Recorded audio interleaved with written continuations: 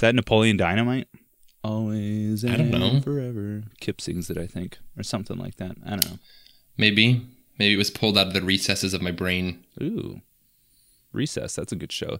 Welcome to Layers of Film, the show where mediocre people discuss masterful films the first Monday of each month.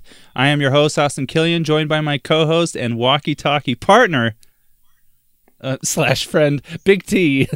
Big T, how are you doing? Slash friend. I forgot to... I'm offended that was like the part you didn't remember. Well, it didn't make any sense. I forgot to take that out when I said walkie-talkie partner, and so it threw me off. Anyway, how are you doing? Feeling mediocre. Oh. So doing great. Yeah, that's good. We're sticking to what we're supposed to be. We settle for mediocre. Yeah. I mean, everyone's really mediocre, you know? Not everyone. You know what I've realized? Like, what? Over like the past year and stuff, you know how like women can be like, oh, men are the worst and blah, blah, blah. And then, you know, like everyone has, like, we're just all the worst is what I've realized. Like everyone just kind of sucks. Men are trash. Men are trash. Women are trash. Okay. Yeah, I mean, babies are trash. Humans, just kidding. Babies are straight trash. I'm just kidding. Well, they could. No, I'm not going to make that joke. Anyway, we all got a lot of work to do on ourselves, and that's just the way it goes sometimes. But sometimes humanity is great. It can be. I saw a video on TikTok. There was like this concert or rave or something, I don't know, but this guy just got in the middle of the crowd and just plopped down and started doing like a rowboat motion. Have you seen this? It's the best. This is what gives me hope for humanity because it's so stupid. But then just all these other people just start lining up behind him and getting behind him like they're in one huge rowboat, and they're all... And what's that actual sport called? Rowing? Yeah, rowing. Yeah, rowing. And they're just all rowing together, synchronized. And it just gets bigger and bigger, like 10, 20, 30, 40. Like, it just keeps going. Like, everyone just joins in. And the original guy in the middle is just, like, looking around like, whoa, I did not expect this to happen. But he just keeps going. That's funny. It's the best. Anyway, it made me happy to see something like that happen. It's always nice when people are fun and silly and goofy together. It was wholesome. You know? It was wholesome. Yeah. You know? It could have been a riot. My wife and I were... but it was rowing. We were just talking about the power of play. Because my work just did... like an all hands meeting where all of the people on your team get together. Yeah. And we did like very like high schooly team building exercises. You know, it's like you have to like use chopsticks to pull beads out of one cup and put them in another. Or like you have to do, you know, stack plastic cups with like string and a rubber band or whatever. Yeah. And then afterwards we got like a spiel about like teamwork can move mountains and stuff. And I was just like, you know what? It's like just the activities are fun. Like you don't always have to make it like this big, profound sentiment. Yeah. Like sometimes it's just nice to get together with people, like talk, just hang out, chill, you know, have a happy hour. Not too bad. Yeah. Do you guys call your meetings, your all hands meetings, the Happy Hands Club? Yeah, we do actually. Do you really though? Yeah, I'll get out of here. Yeah. Dang it. I saw that small smirk for a second. I'm like, dang it, he's lying. I'm pretty sure that's also a Napoleon Dynamite. That is a Napoleon Dynamite reference, which is funny because I was actually thinking about that during this all hands because we had some psychologists come in and talk to us about like the power of trust. Yeah. And they did like sketches where they would like act out how to communicate with people to like build trust. And I was like, this is giving Happy Hands vibes. Like...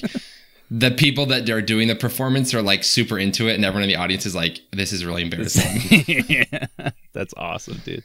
The content was interesting, but I was just like, can we tone this down? We're all adults here. No. You gotta pretend like you're as young as possible for as long as possible until you're getting into like real relationships, because you gotta stick to adults with that one. Yeah. See, that's a public service announcement for you. Hey, let's talk about... Pedophilia is bad. Yes, correct. That's what I was getting at. Hey, wait, what's the director of... So I said that I wanted to talk about this before we started recording, but what's the director of all those TV shows that we were talking about for a second? Mike Flanagan. Mike Flanagan. So I believe so. You had previously only watched, I think, Haunting of Hill House, correct? As of like September, yeah, I think so. And then you just binged all the rest of it, like I just powered through sweet all the other series. To be fair, there's like 30 episodes in total, so yeah, no, that's not too crazy, right? I mean, it is, but it's not. Especially because it was spooky season. Yeah, that's sweet. Okay, yeah. So I had watched all of those previously. Finished House of Usher, which just came out this year. Man, I'm gonna have a hard time getting through everything that I want to say because I'm just tripping over my words. But you watched all of it. How do you? What's your? Actually, yeah, that's what I want to know. What's your ranking of all of them? Where do they all fall? You have to subscribe to my Patreon to know that. Okay, so I watched Haunting of Hill House, Bly Manor, House of Usher, and Midnight Mass. In that order? Well, no, not in that order. No, I kind of watched them all. I watched Bly Manor, House of Usher, and Midnight Mass kind of consecutively. Oh, you're just like hopping around from show to show? Well, we watched House of Usher, and then right after that we watched Midnight Mass, and then I was watching Bly Manor separately. Yeah. Anyway, so number 1 is Midnight Mass. For sure. Really? Like that's like my least favorite one. That's crazy. Oh man, I loved Midnight Mass. Yeah. I feel like the religious trauma elements were very cathartic for me. That makes sense. Yeah, and I really I don't want to spoil it for anyone, but I loved the ending. I'm sure of it. Yeah, and. I feel like I could write a dissertation on Midnight Mass for so many different reasons. Yeah. Plus, I've told you this before, but I'm a big fan of like people are trapped somewhere and something bad is happening and they can't escape and they have to figure it out, you know? Yeah. So it's like all these people trapped on an island with this bad shit happening. Yes. So I'm a big fan of that sort of like subgenre of horror. That's cool. After that would be House of Usher. Okay. I loved how they integrated Poe stories into it. I thought that the acting was really good, and I loved the cuts between like the past and the present and stuff. Yeah. And then Haunting of Hill House, and then Bly Manor. Interesting. Okay. Yeah, I actually wasn't a big fan of Bly Manor. Really? Which is funny because when we talked, you were like, I thought that you would have loved favorites, it, right? Yeah. Here's the thing. I liked the story of Bly Manor. I felt like it was too long. Like, it's like the narratives span too many episodes. Sure. Like, you kind of get the gist of like, okay, these people are dead. And you don't really learn anything about the lake lady until like the second to last episode. Yeah, sure. But I felt like if it had been shorter, like 5 episodes or 6 episodes, I feel like it would have been a lot better. But I just feel like it was too slow of a burn for me. But I really do like the concept behind it. And I love haunted house stuff, like creepy children. And yeah. I remember, I think the biggest disappointment for that one for me was, you know how like in Haunting of Hill House, they, you know, like that, I don't want to say it exactly, but you know, like that jump scare that they continuously give you, you know what I'm talking about? And like that one's like terrifying to me, right? That's a pretty haunting image. But then the jump scare, the continuous jump scare that they introduce in Bly Manor to me is just a little cheesy. You know what I'm talking about with the lights? Oh, yeah. It's a little like, okay, like you just tried introducing the same thing. Yeah. And I feel like the jump scare in that one with the lights it happens too much. It's like, okay, I get it. She's like being haunted by this thing. Yeah. But it happens so much, like, and it takes forever to get to that story. You know, I'm like, I could have used this story like 2 or 3 episodes ago. Yeah, I could see that. For me, it was a lot of it was just like, wow, what a beautiful love story. Also, but so what did you think of the lake lady though? Wait, a beautiful love story between who? What do you like?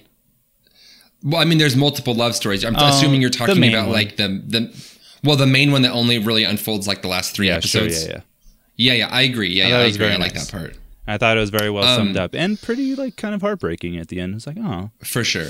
I also loved the scene, the scene in the attic with the chest of clothes dresses. Like, yeah. Yep. Loved that. Like, it's not really a jump scare, but loved it. The lake lady, though, was so cool. Was that as terrifying for you as it was for me? It's not terrifying, but I love the scene when she comes out of the shadows, you know?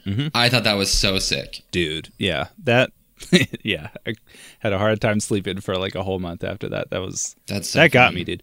But for me, my personal ranking would probably be Hill House #1. I just think it's awesome. And especially like that one long shot in the funeral home of like, yeah, that's like 3 shots. Dude, it's amazing. Like the whole episode. Yeah, dude, it was crazy. I loved it. Yeah, very impressive.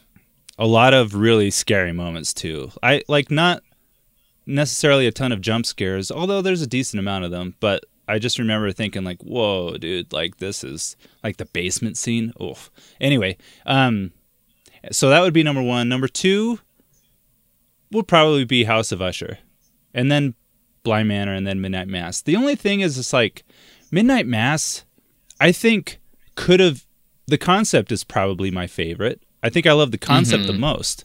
But just the execution, there's just so many monologues that just keep going on, and it's like, ugh, okay, dude. I agree. I feel like there are a lot of monologues, but I feel like it's intentional because it's supposed to feel like you're being sermonized at. Yeah, sure. But like even from like the female lead's character, like that one monologue from her, like on the couch, I was just like, oh, yeah. All right, dude. Like no one talks like this, you know? Yeah, that's true. I think that the monologues, it's very monologue heavy, but I love the concept. Oh yeah, the concept is my favorite. Oh man. Yeah. It's just slightly could have been, I think it could have been executed just a little bit better. And then also, yeah, I agree. The aging or the aging, like the makeup. Stuff, it's pretty, you have to suspend your disbelief. Yeah. Like you can immediately recognize like that's not, all of these old people are not old people. Yeah, for sure. But I do love that idea though, then like, because it's really subtle. Yeah. Like you're not, it's not overtly stated. So I really did like that. Yeah. Anyway, also I wanted to say that I watched Clause and Effect. I watched it. I forgot to text it. I took a picture with you in the credits. I was like, big tease in the credits of something, and he didn't make, like it wasn't one of our digital camera old things. Like, on your VHS tapes. Yeah, that's pretty neat. Yeah. Pretty cool, dude.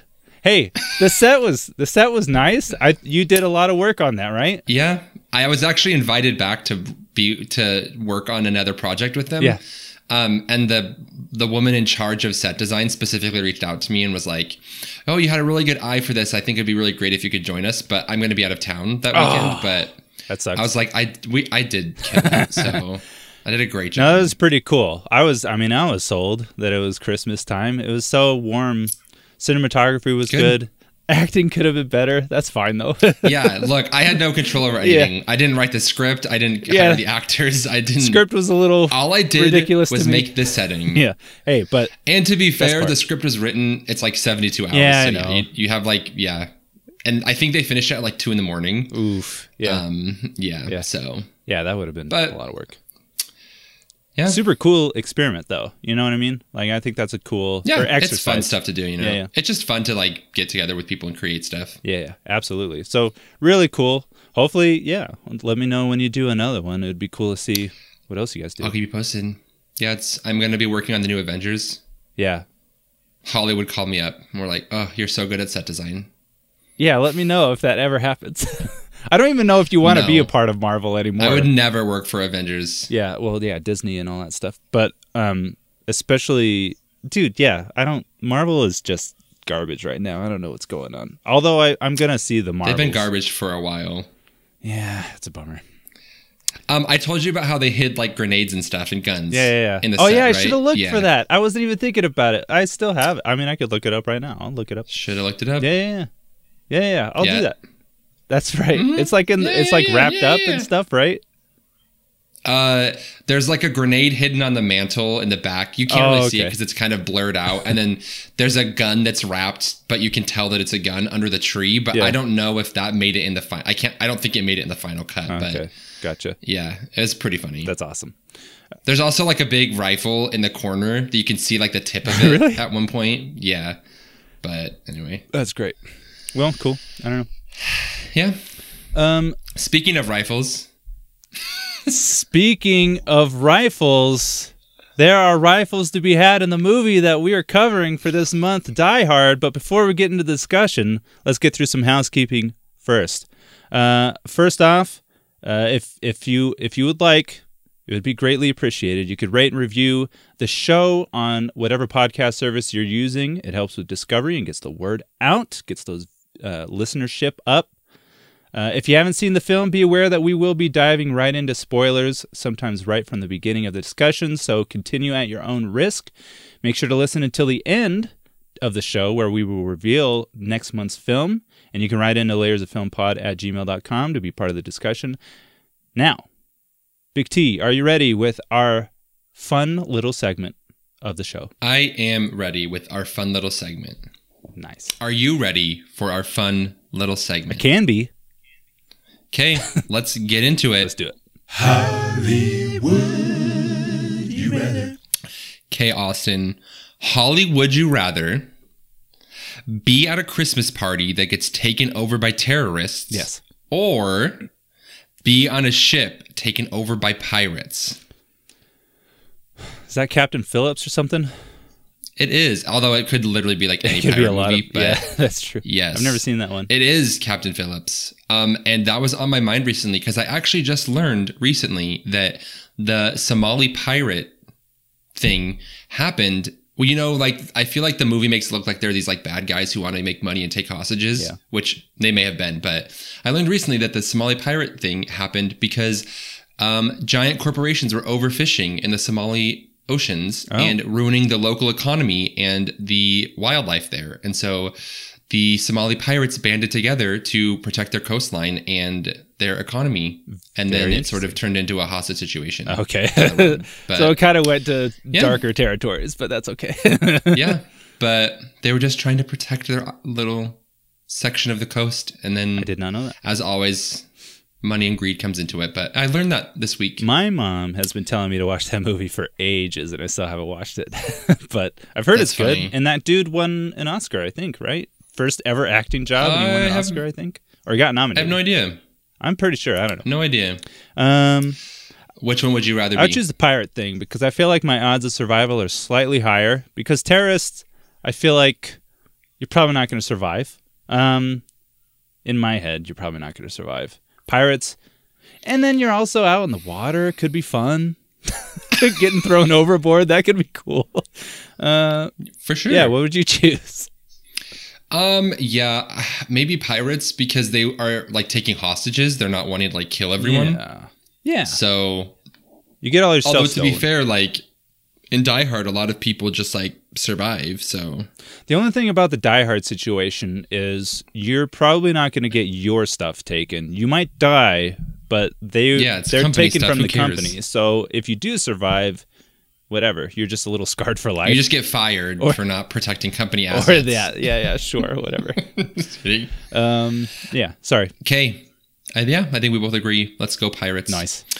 Holly, would you rather jump off of a building with nothing but a fire hose tied around your waist, or jump from a plane without a parachute and have to grab onto another skydiver in order to not die? I don't think I've seen this. Is it a Mission Impossible movie that does this? It is not. Oh. What is it? Point Break. Yeah, I've never seen that. That's an old one, right? That's Keanu Reeves? Yeah, it's got Keanu Reeves in it. Okay. It has oh my god, I'm blinking on the other actor. Patrick Swayze. I want to say Patrick Swayze. Yeah. I wanted to say Sylvester Stallone, but I was like, that's not it. I don't know who am I could have easily been him. I don't know. Yeah. Which one? No. Yeah. No. We'll go with the fire hose, I think. I mean, what if you miss? What if you miss and then he's like, he thinks that you've grabbed onto him, so he pulls the chute, and then but you're still going, and there's no chance. Yeah. Can't catch up. Here is my dilemma. I feel like in reality, the fire hose would either immediately break, like it would not support your weight, or it would like, if you tied it too hard, it would like cut you in half or like break your spine. That could be cool though. From like the impact. That'd be terrible. But the skydiving, I feel like if you're holding on to someone with your arms and they activate the parachute, that gravitational pull, I don't think you're going to be able to hold on to it. No. I feel like you would just get launched. There's no way. So I think I would choose skydiving just because it would be a cooler way to die, maybe. I think the hose would be a cooler way to die. If you get with your ripped broken in half, spine. if you get ripped in half though, and then you're just like, no, I mean cooler. Like at least you get a good view. Here's what happens. You tie it around her waist, right? It rips you in half. Great. You lose half of your body weight, making it easier for you to grab onto something because you don't have so much weight to pull. That'll pull you down. So your chances of survival, that's true. Is maybe greater. You should be a scientist. That sounds really scientifically accurate. I am actually a scientist. Yeah. Could have fooled me. I measure stuff for pancakes and whatever all the time. Scientists just measure That's things. Totally what a scientist is. Yeah. Someone who measures things. Yeah. Yep. Well, we're in a disagreement, but that's fine. Okay, the last one. Holly, would you rather shoot and kill a child while you're a cop? Oh, or jeez, dude. What the? Or kill a woman while you're drunk driving. And yeah, I can give you more clues for that one if you need me to. Kill a woman while you're... Is that a TV show or a movie? It's a TV show. Is it Full House? That's so dark. It is, though. No, it's not Full House. Oh, it's not. Because that's how the whole thing starts. The mom is killed by a drunk driver. I mean, you're talking about Midnight Mass for sure then at that point. Definitely. Yeah. Of course I am. I know. It would have been funnier, though, if it was Full House. But yeah, that's dark. But you don't see that on screen, really. You don't see her get, like, dead in the street, you know? Jeez, dude. Why are you making these the choices? You've killed someone in either one. Oh, man. Oh, as a cop, okay. You just get a slap on the wrist as a cop, apparently. So yeah, paid leave. So apparently... and a promotion. But I feel like I wouldn't be able to live with it. So the drunk driving, no, but that's really irresponsible. It sounds like more of an accident when it's the cops thing. Ah, dude, you're killing me. Both are terrible. You're killing someone. You're the worst. I wouldn't be able to live with myself either way. I mean, I would live, but it would be really hard. Dude. You can abstain if you want to, but that's not fun. Let's do the second one. Let's do the drunk driving one because it might lead to the rest of the events of the show, which would be fun to experience. There you go. Okay. That's true. I would choose the drunk driving one too because I wouldn't want to be a police officer. Yeah, that would be hard work for sure. I wanted to be a police officer. Yeah, that's why I don't want to be a cop. But there you go. All right. Holly, would you rather? Hey, I got 2 out of 3. You get 3 out of 3. You can. I no, see as far as guessing, you meant like you chose. Yeah. And to be fair, Point Blank is kind of old. So Blank. And you knew it, like. Yeah. Our Point Break. I've never seen it. Is it Point Break? Right. Yeah, it's Point. Is it Point Break? Is that the movie's name? I think it's definitely not Point Blank. Yeah, I'm pretty sure it's Point Break. Not that I've probably seen it. Is. I've never seen it. I have no idea. Next month's episode. Yeah, it's Point Break. Next month's episode. February's episode? That's what we're gonna watch. Is that what we're gonna choose? All right, sounds good. No, I'm forcing you to choose Point Break for January. Oh, okay. All right. I'll No, I already have it chosen. You're gonna love it. Okay. All right. Well, thanks for the game. You're welcome. I'm going to be taking control of the podcast yet again to get into the film introduction. In other words, Big T, I'm the captain now. All right. We're, of course, talking about Die Hard, released July 15th, I think worldwide July 15th. It was also released at some movie theater before that, but whatever. 1988, which is funny because the movie that we covered last month was in 1998. You've Got Mail. Yeah. So 10 years apart. You've Got Mail is the sequel to Die Hard. Did you not know that? It's in the same universe, actually. Yeah. Yeah. It's in the Die Hard universe. If you actually look really closely, you could see John McClane in the background in New York in the fall. Yeah, you can see Fox Books. Yeah, blowing up. Just getting crazy. That was on the first floor of the building, the Nakatomi Tower. Dude, they should make a sequel where Meg Ryan is just, or not a sequel, like an alternate movie where Meg Ryan's just hidden inside of Fox Books and just causing all sorts of mayhem. Okay, here's the synopsis. A New York City police officer tries to save his estranged wife and several others taken hostage by terrorists during a Christmas party at the Nakatomi Plaza in Los Angeles, and then quickly makes a return to New York and takes down Fox Books. Directed by John McTiernan, written by Jeb Stewart and Stephen E. De Souza. Souza? How would you pronounce that? Souza. Souza. Okay, Souza. Composed by Michael Kamen. Cinematography by, is that correct? John DeBont? Jean. Jean Valjean. What is that? Les Mis. That's Les Mis. Yeah, okay. Edited by Frank J. Urioste and John F. Link. Dude, I think it autocorrected. I don't remember writing Link down. Here's the big actors: Bruce Willis, Alan Rickman, Bonnie Bedelia. A budget of between 25 and 35 million, and the box office earnings was between 140 and 141.5 million. They should have just gone with one. That's barely a difference between the two. You could watch it on Hulu at the time that we're recording this, or you can rent or buy it. Big T. Well, you're just going to ask me. Well, actually, yeah, neither one of us have seen this movie. I had never seen this movie. Correct. I had a good time with it. Tell me more. Dang. All right. So what did you think about it? I had a really good, it's a classic 80s, almost 90s or whatever, but like a classic 80s action film. I feel like really cheesy in some parts. A lot of those cheesy 80s, one-liners that you would typically see in an action movie. I thought I was going to be bored of John McClane right from the get-go because he seemed like a serious, stoic character, but then, his character gets funnier as time goes on because he's just got a lot of one-liners and complaining about things like a New York cop would, I guess. I have no idea. But characters are fun. Alan Rickman did a great job. Love him in this movie. I think actually his performance still stands up, or holds up. Because there's not a lot of cheese with his performance, which is great. And yeah, I don't know. It's just like totally worth watching. Get some popcorn, get some drink, have a good time. You could definitely watch it more than one time. Not the greatest movie of all time, but it's a good time. What'd you think, Big T?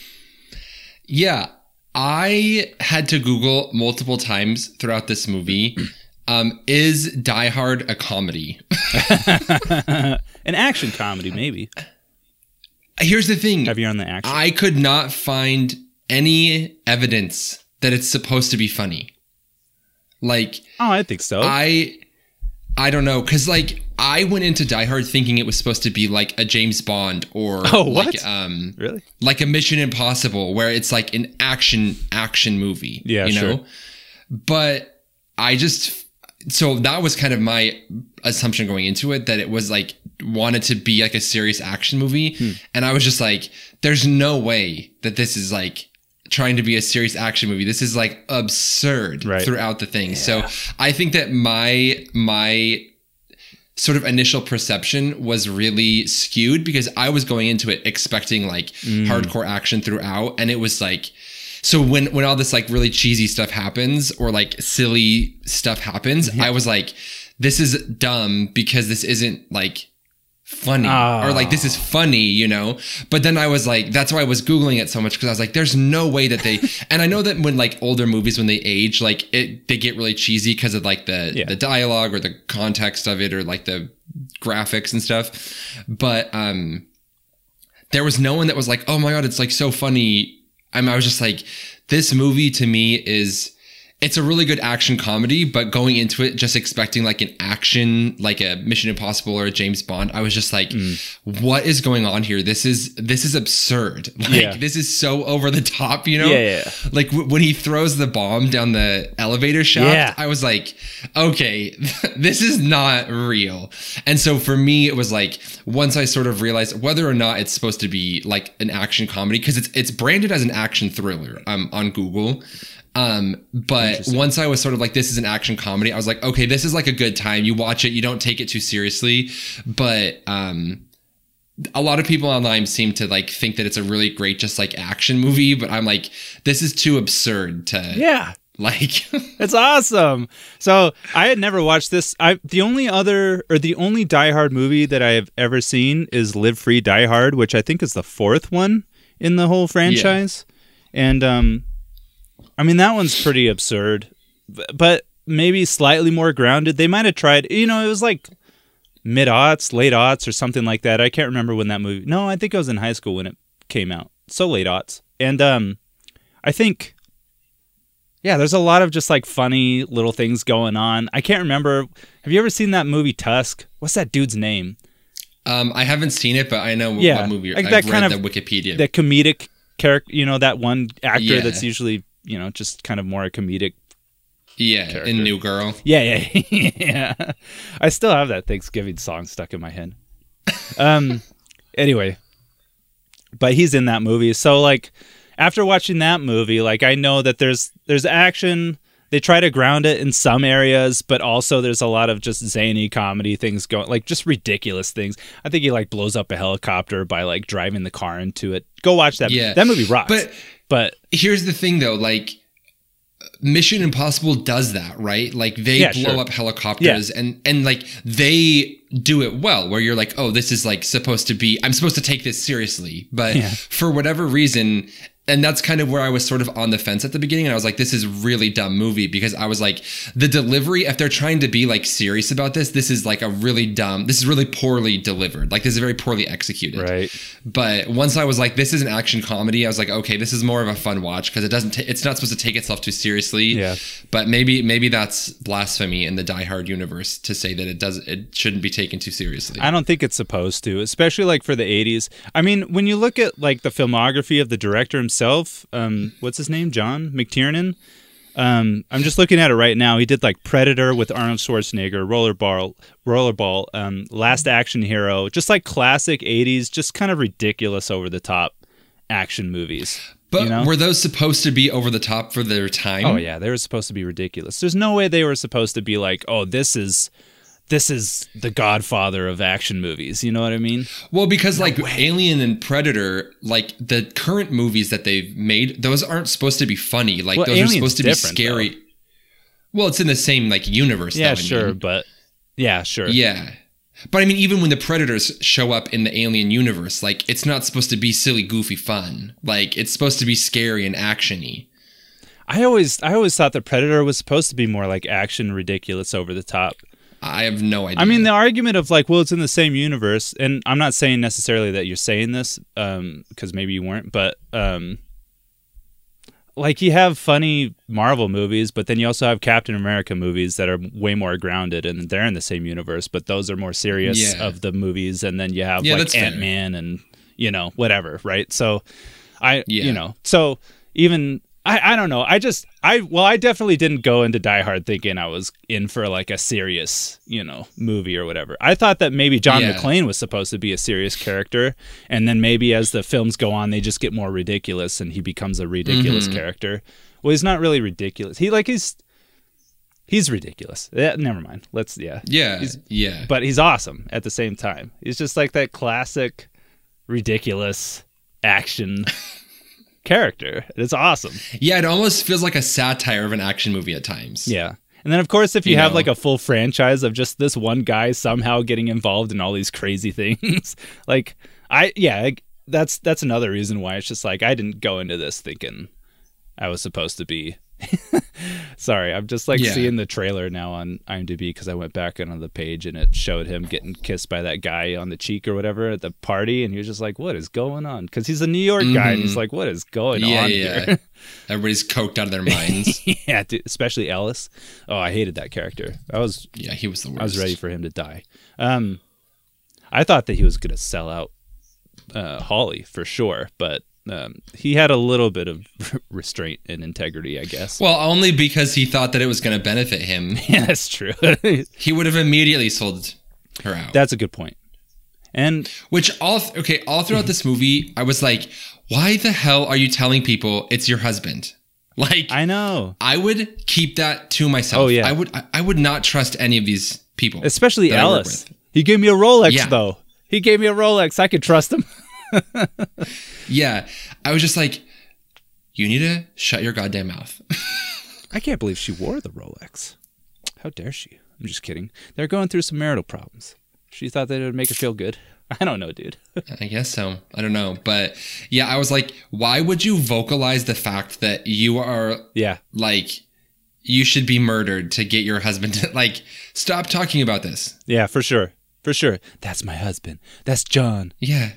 Who's John? Like, my husband. Wait, don't tell anyone, though. Don't tell anyone. Yeah, it's secret. It's secret. Because if they know that they could use me as a hostage. And then Ellis goes up there. He's like, oh, we go way back. But that was like the first, like, he gave away the name. So that was stupid. It's like, oh, good job, Ellis. And then that gives like some kind of clue for the news people so that they could go, it was just so annoying. I'm like, Ellis, you fool, die. And then he dies. It's like, great. And then he dies. Great. Yeah.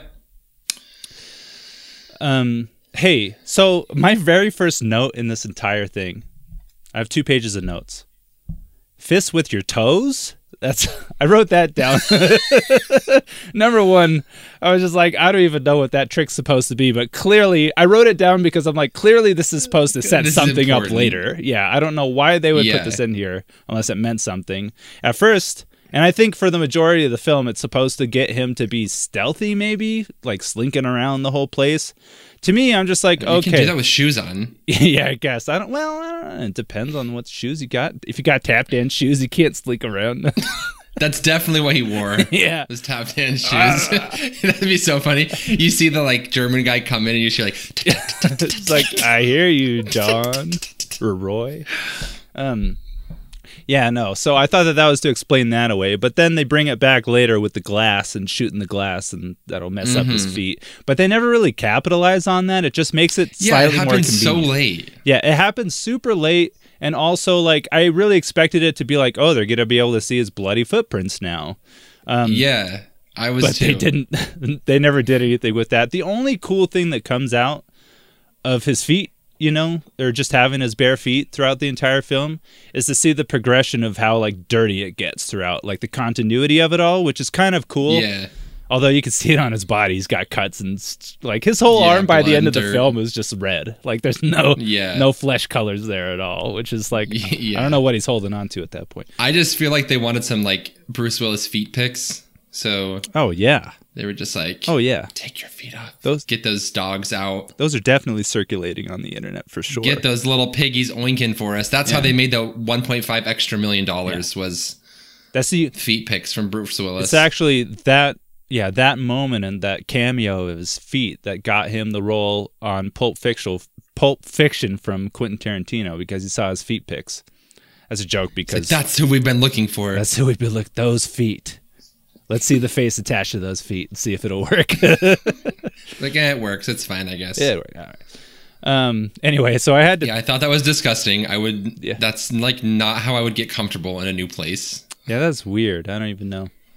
But, of course, that was a way to... And they're like, but wait, we still need his bare feet throughout the rest of the film. And we need to explain away the obvious opportunity that he would have to get multiple shoes for multiple bad guys.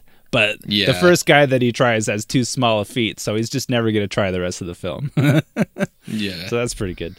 But again, I didn't go into it thinking it was supposed to be a super serious film, so I was like, I was fine with it. I had no problem with it. Yeah. But, you know, just a very 80s film. I liked it. Anyway, I just really wanted to talk about the feet thing because it was important to me that I got that out of the way. Yeah, I did also write down that that's really weird. Yeah, it's like, what's going on with these feet? I wrote a note because I was like, I need to remember this for later in case there's some weird thing that comes up, but it actually becomes prominent later on, sort of. Yeah, barely. Yeah, barely. They tried making it prominent, but then they did not capitalize on it at all. What did you think about Argyle? That's like literally the second note I Really? wrote was, what a nosy driver. Yeah, dude, he just keeps going. And also Argyle's very like superfluous to the plot as well. Yeah. Like he's barely in it. Hey, he takes care of that one guy, Theo, at the very end. It's pretty neat. Yeah, that's true. That's but important, I think. It's also like this carpet thing. It's like very random. Yeah, it is. They just needed... It's like they had all of these different moments. It's like, we need to make sure that Theo gets stopped. We need to make sure that John gets bloody feet. I don't know. I can't remember. This has to happen. And then as they were shooting on that day, it's just like, well, what if he just, takes off his feet? Because it'll help him get acclimated. It takes off his feet. His shoes. Takes off his feet.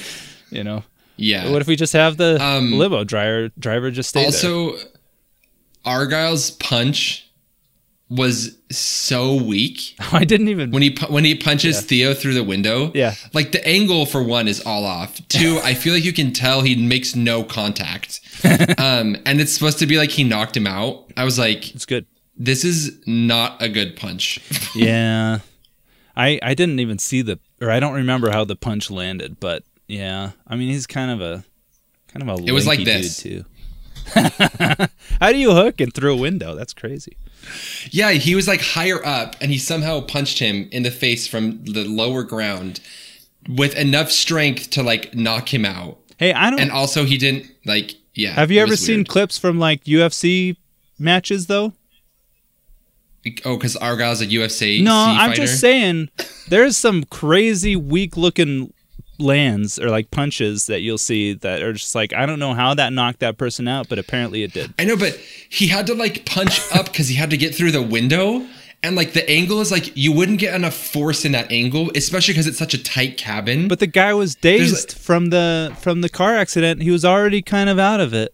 Probably, maybe. Yeah, sure, I guess so. It's an 80s movie. Get off of it, dude. Just let it be. What I wanted to talk about with not Theo, Argyle's character is, did you notice anything funny about every time when they like cut back to him in the car? Like the lights flashing and stuff? No. How many hours do you think this movie took place over?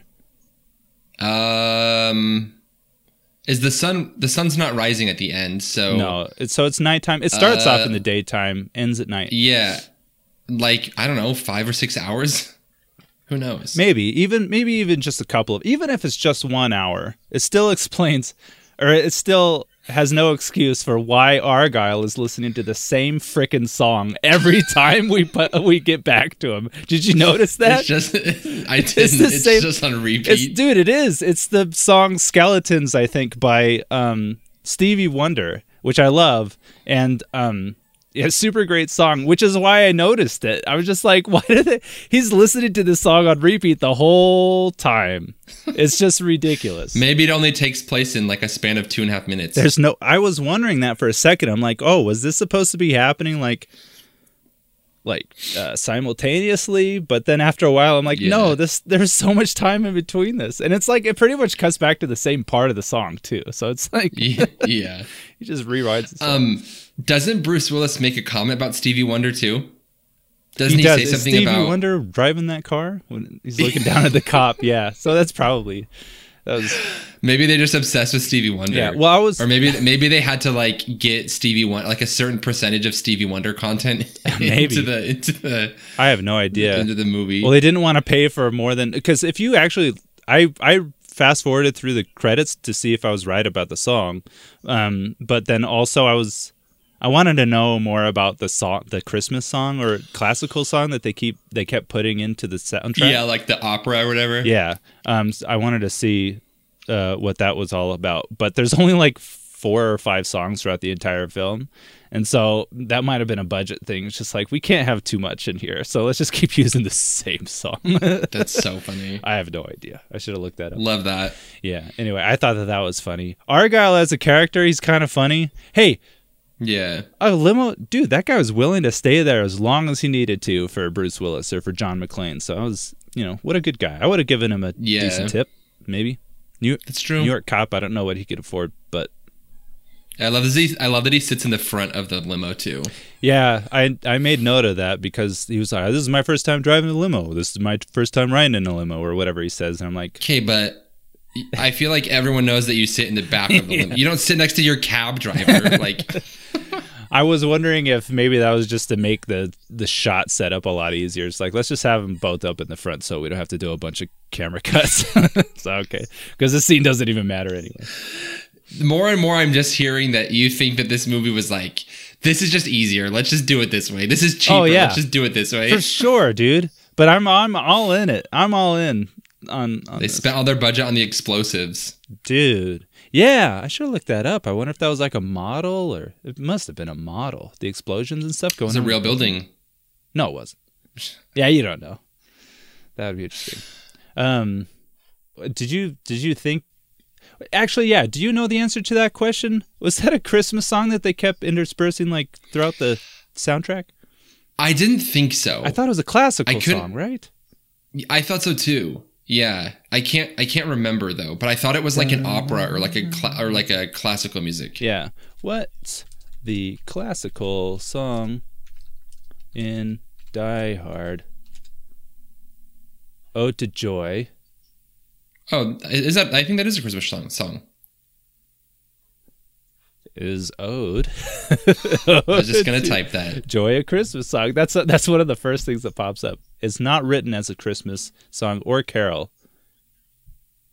Yeah, so I was confused. I thought that I wonder if they thought it was. It's like, yeah, let's put that in the soundtrack. Okay. Cool. The director was like, find the cheapest Christmas song that you can license. And then the intern just like bought the wrong song. He's like, we're going for it. Christmas is a joyous time. I thought it was a Christmas song. No, dude. Whatever. It's too late now. It does kind of sound like a Christmas song. Yeah, that's why I was confused. I'm like, wait, this does sound like it could be Christmassy, but it's not. I don't know. I liked when they used that song. I think they used that song when like the vault opens up and all that stuff. Well, that was so funny. I thought it was awesome because it's like cutting back and forth between the FBI and them, and like both of them are super excited. They think actually the bad guys really did get what they wanted, but the FBI thinks that like, oh, we got him now. Yeah, it's pretty funny. It's like back in Vietnam or whatever. It's like back in Vietnam. He's like, I was in middle school. Yeah, that's right. Yeah, that was a funny line. That's a clever. See, that's probably another thing. It's like we have to have Ode to Joy when they open up the vault. So let's just put it throughout the soundtrack. Yeah, whatever. I don't know. What did you think about the FBI? I love that it was Agent Johnson & Johnson. No relation. That's true. That was pretty awesome. Wait. Yeah, that was when I was like, okay, this can't be serious. No. It was so. I didn't really believe that they were FBI at first because I was like, well, okay, let's just talk about this like chain of command between these police officers. Like the worst emergency response team I've ever seen in my entire life. Like from the phone call, the people being like, this is a secure line. You can't, I'm like, you're hearing gunshots in the background. Like this isn't a prank call to like the police chief or whatever, the deputy police chief being like, this is my scene now, and just completely disregarding what John McClane says at all. It's like you have eyes on the ground and you're just like, oh, it's probably like fake. And then the FBI coming in and like showing no credentials, showing no badges. That's why I thought that the FBI was like fake at first because they directed the people to cut the wires, the electricity, so that the thing would open. So I was like, oh, I wonder if they're not actually FBI agents because they were in charge of like getting the thing cut. Because when the guy doesn't want to cut it, the FBI agent is like, cut it or else you lose your job or whatever. And I'm like, he has no jurisdiction over this man's job. Like this is an empty threat. Like, what are you talking about? Dude, totally. Your idea would have been so much better. They absolutely should have done that. Well, also, and then there's the helicopter scene where they're like flying very recklessly through the city. And I was like, okay, there's no way this is the FBI because he has a giant machine gun as he's hanging out the helicopter. Yeah. And the helicopter's like doing like barrel rolls. Yeah, they're going all over the place, dude. It's so I was wild. like, there's no way this is the FBI here. And then it turns out to be the FBI. And I was like, which makes their dialogue so much better because they're like having this wild party up in the air. Just like, we're going to kill like 30% of the people. It's no big deal. I can live with that. Oh, yeah. Yeah. And then he starts shooting at McClane and there's like hostages on the roof still. Yeah. And he's like, dude.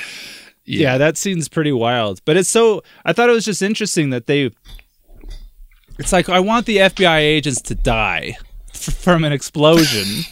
So that they caused. Yeah, and let's make them as like annoying or villainous as possible as FBI agents. Like people that you are totally okay with dying in this explosion. Not the hostages. They don't deserve it. But the FBI, they could die, apparently. I don't know if there was something that they were trying to say about the FBI or if they just wanted to do that. I have no idea. I don't know, but I don't understand the logic, though, of this is totally or kind of off the subject, but going in a different direction. But if there's an explosion, then they'll think that we're dead, and so they'll never look for us. But I would have been so suspicious of like, wait, we didn't plant explosives up on the top. Why would it explode? They must have done it. Alan Rickman's character was like talking about, they're going to take months searching through the rubble, making it sound like they're going to level the building. But I'm like, if you're going to level the building, you don't blow the roof up. You blow the foundation up. Dude. Yeah. So like, what's the point of like, it just feels like the director was like, we need a scene on the rooftop. Yeah. Let's like work this in somehow. And I'm like, this makes no sense. All you're going to do is like kill the hostages, but you're not going to take down the building. Yeah. Which honestly, when John McClane like blows up that whole floor, that definitely should have leveled like the building. Yes. Especially, I just got done like a couple of months watching a ton of 9/11 like footage. That should have really leveled the building. Oh, you don't watch 9/11 footage like on 9/11? You don't? Oh, on 9/11. It just sounded like you went like in a deep dive of like 9/11 footage. No. Like, but just like randomly, not like on 9/11. No, I always get curious to see like, all the different footage and all that stuff. Anyway, but like after like this should have. I mean, granted, it's not as tall, but dude, that was the whole floor just blown up. Yeah, the whole first level. Yeah. Was that first? I feel like it was like third or fourth or something like that. Yeah, one of the like first levels of this thing. And it's the entire floor that explodes. Yeah, I was like, this would have killed a lot of people and probably... Now that I think about it, I should have paid attention to this more. I feel like whenever they do faraway shots of the building, it's like 100 levels, like 100 stories tall or something, Like it's really tall. It's more than 30 but when they stories. But when they do like the close-ups of the explosion, it looks like maybe it's like 20 stories high. I need to look through this again because I feel like they just like maybe those explosions were real and they just found an abandoned building that was like 20 stories. Like, just make sure you don't go all the way to the top but I think they accidentally show the roof. I don't know. Maybe I'm wrong. Yeah. I don't know. It was a wild ride. Hey, would it surprise you to know that on IMDb, this movie has a rating of 8.2 out of 10? Okay, Rotten Tomatoes has a 94%. It's just because people love it, dude. I know, but it's like, you can love it because it's like an action comedy, but everything I saw online was that people were like, this is such a good action movie. Yeah, it is. And I'm like, this movie's absurd. It's so good. What are you talking about? Like... A German guy gets hung. And then doesn't, but... And then does... Oh, yeah, does he come back? That's right. Is that him that comes... Is that Carl? Yeah. Shoot, that's right. I was talking to my wife about this, though, because I was like, I would watch this movie again, like, knowing you don't take it seriously. Like, it's just like it's a fun time, but I was just so put off thinking it was like a serious action movie. Yeah. But I quickly learned it wasn't, with like all of the like cheesy dialogue, and I actually do love the dialogue in this movie. I know it's very quotable. And it's like, I understand why, because the dialogue is very good. I need to go back just a tad because I know we have some listeners from Germany. I'm not saying that I was happy about a German guy, just any German guy. I just happened to say German in front of guy. Look, a guy gets hung. It was fun to watch. Yeah, you were identifying who the character was you were talking about. I don't mean that I don't get excited about German people dying. Sorry, hey, that German guy he lost his brother. I feel bad for him. He was grieving. He was lashing out. And then he wanted to get his revenge at the very end, but just couldn't quite do it. And then Officer Al took him down. Powell. I thought he was saying Pal the whole time, but his last name's actually Powell. It's Al Powell, right? Yeah. Sergeant Al. Yeah. Sergeant Powell. Yeah. Hey, listen. I like their dynamic. It was fun. It brings in a lot of cheese. It was cute. It brings in a lot of cheese for sure. But still fun to watch. Boy, oh boy, did I not need that full circle moment with Officer Powell at the very end, or Sergeant Powell. It's like, I accidentally shot a 13-year-old. I haven't been able to pick up a gun since. And then it's like, oh, yes, we're supposed to root for him. Like, yes, he could shoot people again. Yes. You know what I mean? Yay, what a weird state-sanctioned violence. Like, I don't understand why we needed like a full arc like for him. Like, I was fine with him just being, the walkie-talkie guy. That was totally okay. Yeah. Also, Al and John have better on-screen chemistry than John and Holly. I want to call her. Holly. I want to call her Hannah for some reason. Close. But yeah, like John and Holly like embrace, at the end when whatever, and then like you have this long distance shot where Al and John like go towards each other and like hug, and I was like, I'm more invested in this relationship than this marriage. Oh yeah, for sure. I don't think he shows up ever again in any of the other movies. I think he does. Oh, does he? In what? In the second one, hopefully? Hopefully. I don't know, but I think he does.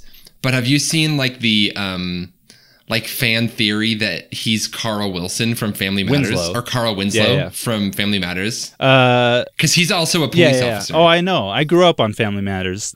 Steve Urkel and all that stuff. I love that. I love that show, dude. There's no way, but okay.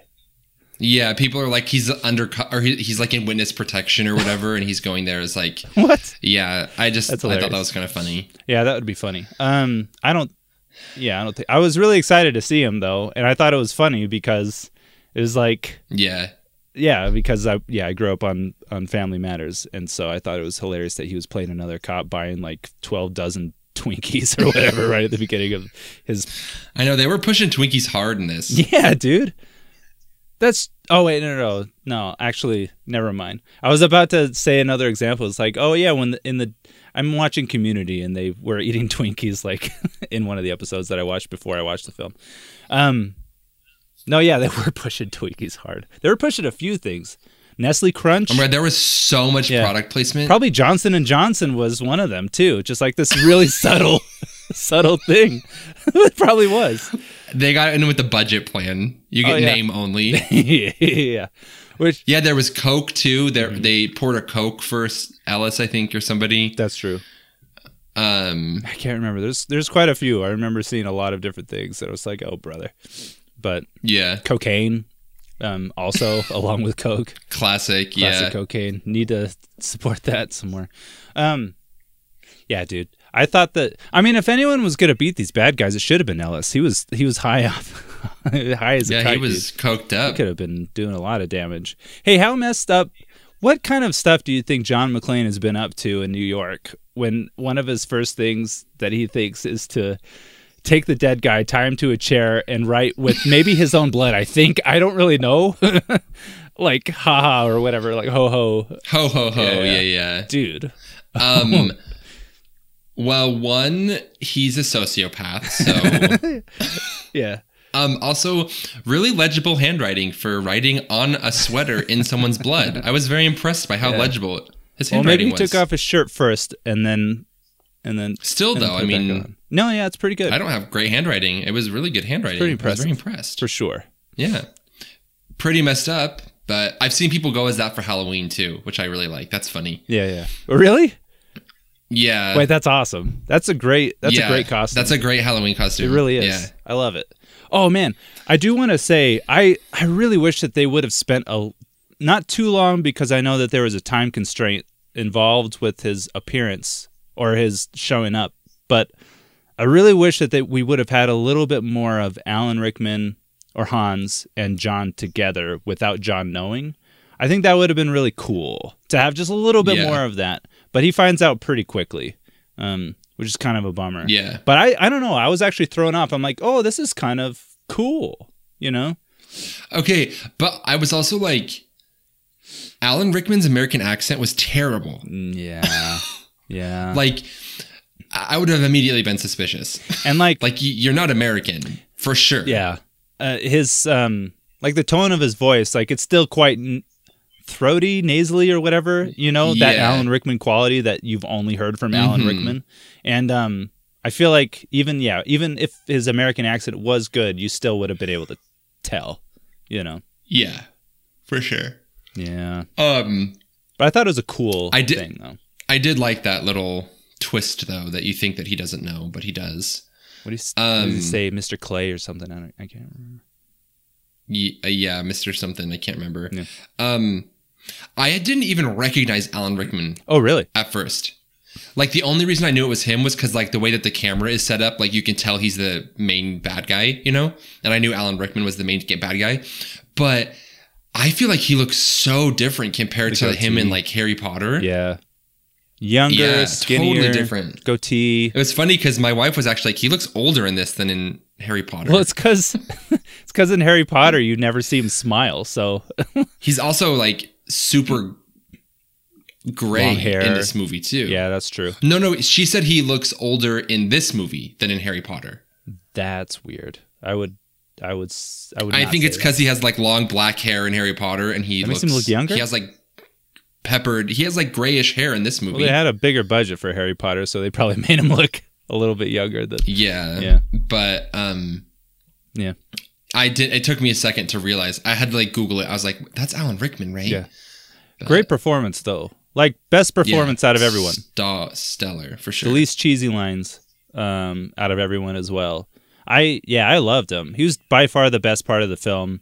I do love John McClane. I think he's like he's ridiculous. He's over the top, but I love his character a lot for completely different reasons. But as far as like, you know, like Alan Rickman really put out like a really good performance that I think actually stands the test of time. And if like it works for this movie, definitely would have worked if it was a more serious film. Like it was great. But yeah, I think that's also kind of what threw me off was his character is like very grounded. Yeah. You know? Yeah. Like he has motives. He has like, he's very serious. He's not like a goofy, like kind of like kooky terrorist. Like he's very grounded in his character. And John McClane is pretty grounded for the first part of it, you know? Yeah. And then he gets a little cuckoo, but yeah, it gets a little crazy. But yeah, and I do like, I mean, everything starts flying off the rails because of John, and they have to like improvise and try to speed things up and whatever, blah, blah, blah. But the beginning of the film, like how very well rehearsed that they were with all of the different things that they were doing for the plan right from the get-go. It was just like, it was so methodical. It was, you know, planned out perfectly, and you could tell like kind of that. It might be the one like subtle detail of the whole film, but you could tell that like if it were real life, they had been planning this for months and they had been practicing for a long time. Yeah. They had it down, except for either Carl or Carl's brother, who just starts like sawing off those things before that dude's ready. I don't remember. Oh yeah. Remember, I'm pretty sure it's part of like the whole vault thing and the circuitry, like the power grid and all that stuff. I feel like it has to do with that, because it's like the most important part, and that guy was really freaking out to get it done before he finished. I don't know what was going on with that guy. I don't remember who it was, but that was the only thing. One of the people that died. Yeah, I mean, everyone dies. Yeah, it's good stuff. Yeah, I really liked Alan Rickman's character. Honestly, I feel like a lot of the notes I have are just like little funny things that I really liked, or just like moments where I was like, this makes no sense. Like, why? Oh, yeah. Why did this happen? Like when John McClane goes into the lobby at the first, and he's like, "I'm looking for Holly McClane," and the guy's like, "We'll put it in the directory," and then he puts it in there, and he's like, "Oh yeah, on the 30th floor, they're the only ones here." My wife was like, "Why wouldn't you just say like that? Whoever you're looking for is on the 30th floor?" Then yeah, like, that's true. I didn't even think about that. That's awesome. Yeah, like what? There's obviously they have to have like the part where you realize she's using a maiden name, but yeah, it was just like, why wouldn't you just say, "Oh yeah, she's on the 30th floor"? Also, not a very good security guard if he just lets anyone in. Like, yeah, that's true. I mean, I guess it's like the late 80s. Maybe it's not as, not as... Okay, but what's the point of a security guard in the 80s? I know. Okay, all right. Just let random people in. Like, the terrorists literally could have just gone to the 30th floor without killing the security guard. Yeah, that's super true. It's completely unnecessary. That's a good point. But they did need someone in place of the security guard's post. To be fair, though, I feel like he wouldn't have even realized that something was going on. Yeah, that's really true. Yeah, that's a really good point, dude, because apparently you cannot hear gunshots at any point, like at any location in that entire place. You know what I mean? Like if it's even if it's on the floor above you. Actually, I would be surprised if any of the hostages ever heard any of the explosions going on, If it's just oh man, dude, that whole building just takes a beating, dude. It's over. It does. It's over. Especially like it's true. It's actually pretty impressive, I think, for a decently low-ish budget. Like with the helicopter like coming in, I feel like they had a lot of crazy stuff going on, and it was kind of cool because I think that was the original room that they were doing the party in, and it's cool to see it all together with people in it. And then when John's going through and the helicopter's like crashing around it and exploding and all that stuff, and then you see the room again, and it's just in shambles. Like completely leveled. Yeah, it's awesome. Yeah, actually, kind of to see that difference between the two time periods. Yeah. Also, the part when he goes up to the roof to radio, we kind of talked about this already, but the attendant person is like, "This is a private line. You can't be here. You need to call 911. Like, one, there's gunshots in the background. Two, I'm like, why didn't John McClane identify himself as a police officer and also explain that the phone lines are cut? Like, he didn't give any context to this lady. And so she's like, "Oh, it was a prank call." And I'm like, you had a million options here to like convince her that this wasn't a prank call. Also, I don't think that the go-to response to like a terrorist call in is to assume it's a prank call. I think you're supposed to take it very seriously. Yeah. I mean, maybe it's the 80s. Let's just have our Twinkie guy go out there and check it out and see what's going on. Yeah, who's not even like an actual like street cop. He's a desk jockey. Yeah, that's true. He's just doing a Twinkie run real fast or something. I don't know. I think to the credit of John McClane, I think, or the writers, I think at that point he was trying to conceal his identity because he didn't want people over the intercoms knowing who he was. Okay, but you could still tell him the phone was cut. Well, yeah. I don't understand why that wasn't explained. I feel like there's a... Or just lie and be like, "I'm an LA police officer." Like... Oh, yeah, that's true. Or "I'm a police officer from Seattle." Like... Yeah.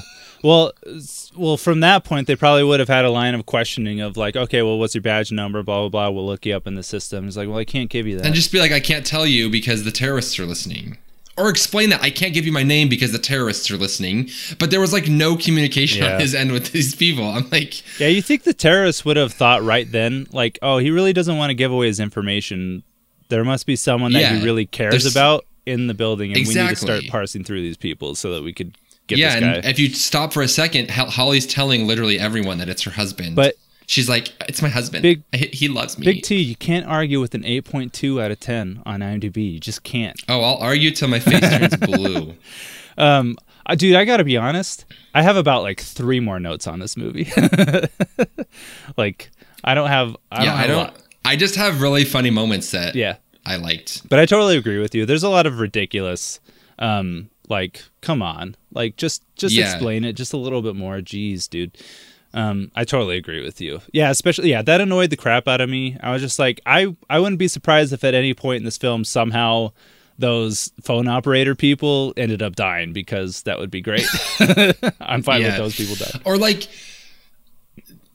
the fact that they never, like, they hacked the whole thing and they can like lock the elevators from very specific levels, which I'm like, I don't think that's a thing you can do. Oh yeah. But they don't access any of the cameras to see who's like running around. I'm like, you have cameras to the outside, but like you don't have access to cameras, and there's definitely cameras, security cameras in that building, but they don't ever stop and be like, let's look at the security footage to see who this man is. Maybe that's one of the wires that they cut. I don't know.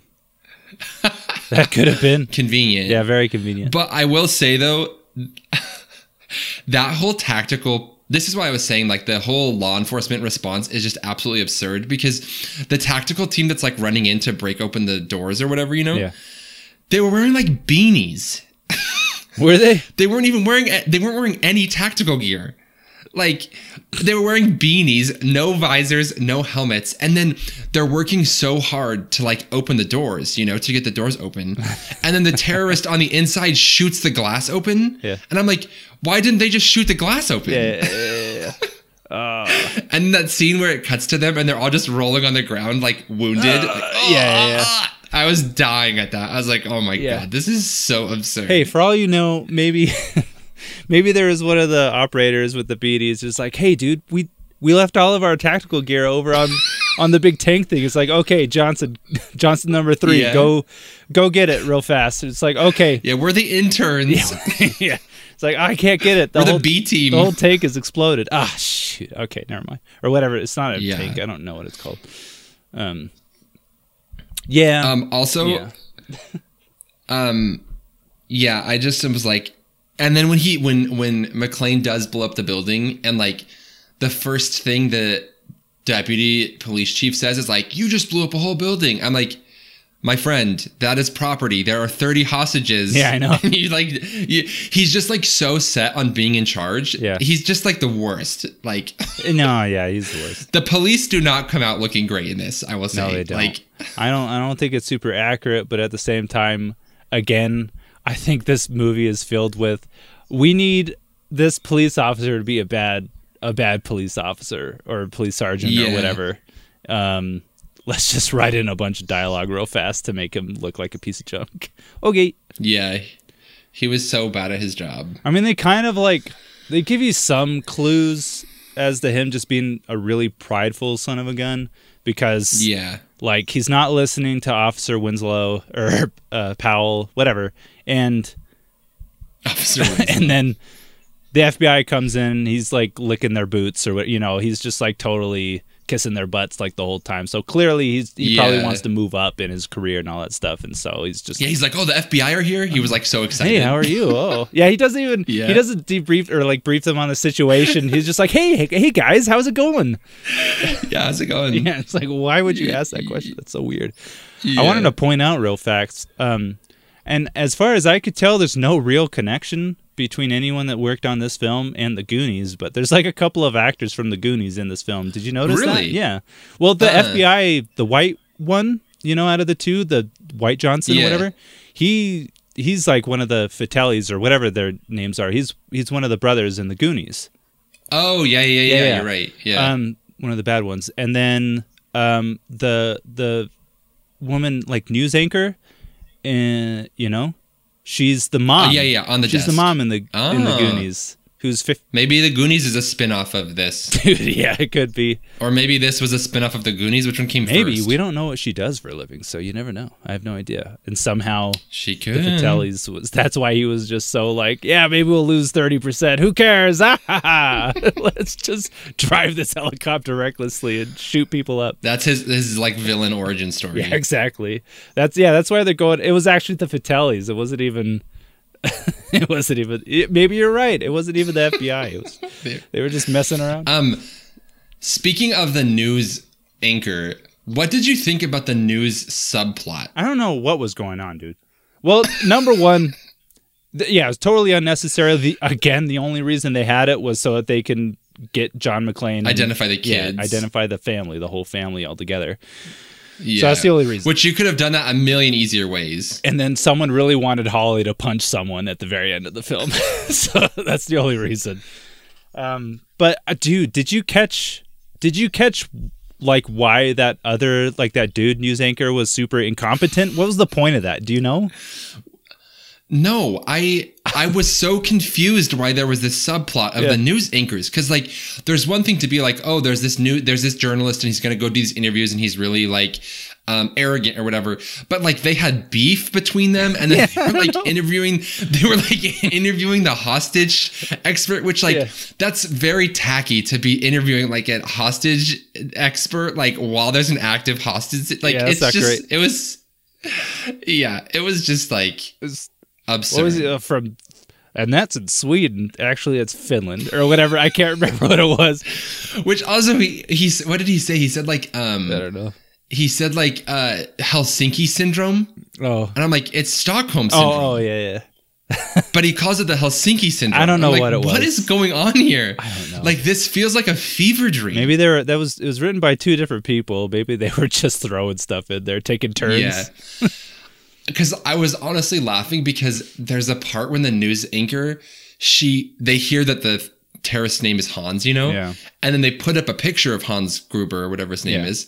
And then she goes, this Hans may be this man. And they put up the picture and identify him. And I'm like, okay, if you don't know that is the terrorist, you can't just be like, this might be him. Like, that is like such bad journalism. Yeah. Like, you can't just be like, well, we think it's him. We don't really know. Like, that part. And then the part when he's like interviewing the children on live TV and he's like, dude, what the heck? Well, one, I'm pretty sure it's like unethical, borderline illegal to interview children without their like parents' consent. That's like trespassing or whatever. Like he's like on live TV and he's like pretty much like, your parents might die soon. How do you feel about that?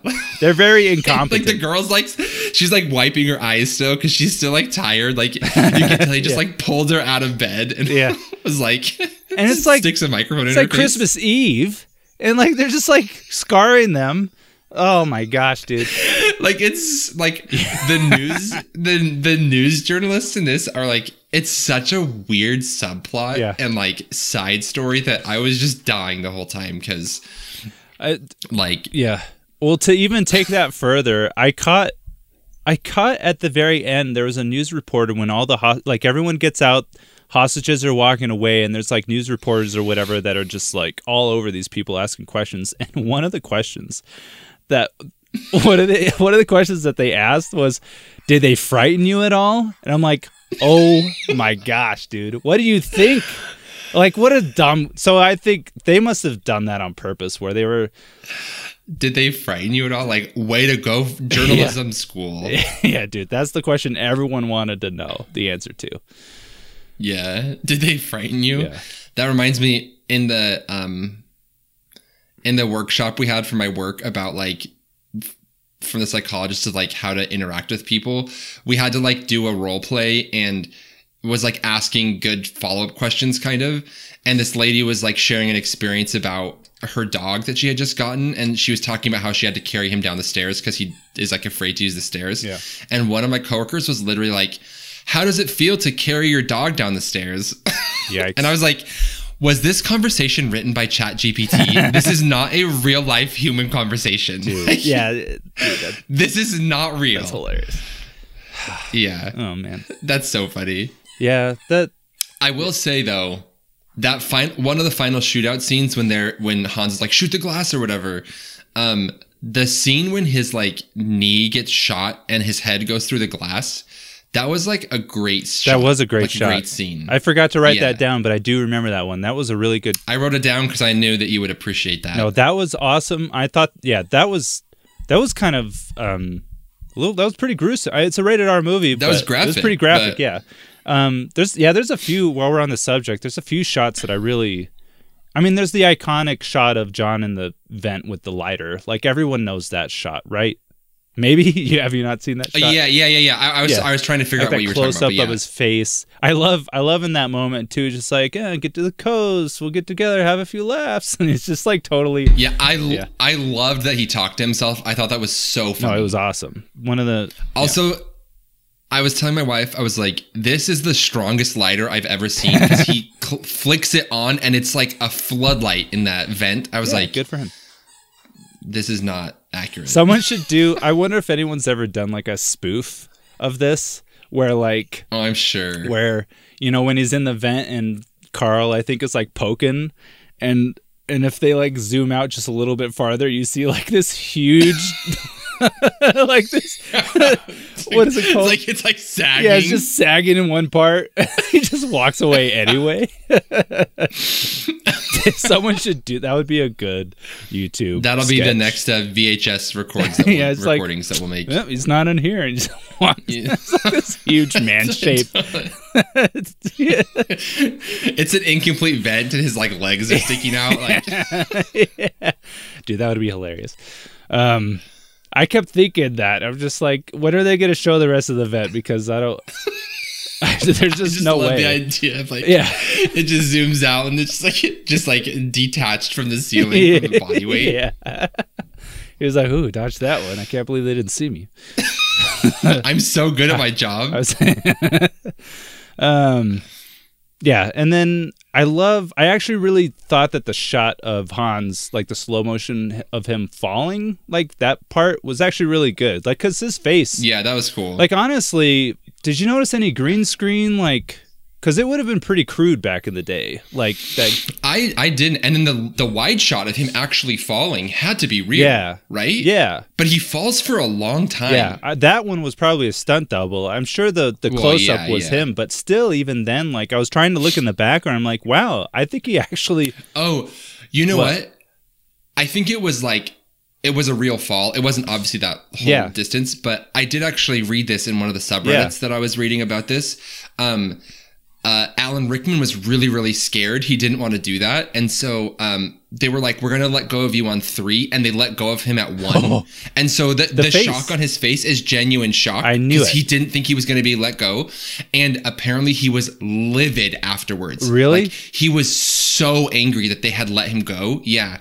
But they got genuine shock on his face because he didn't think he was going to get dropped. I wonder if it would be sweet to see interviews of him being like, I was mad, but I'm happy that they did it because that was actually really good. It sounds like he was just mad. He was just mad, darn. Because it was brilliant, I thought. I was like, yeah, it was genuine shock. I'm like, that must have been for real because it was really, I mean, he's a really great actor anyway, but still, like, that looked real.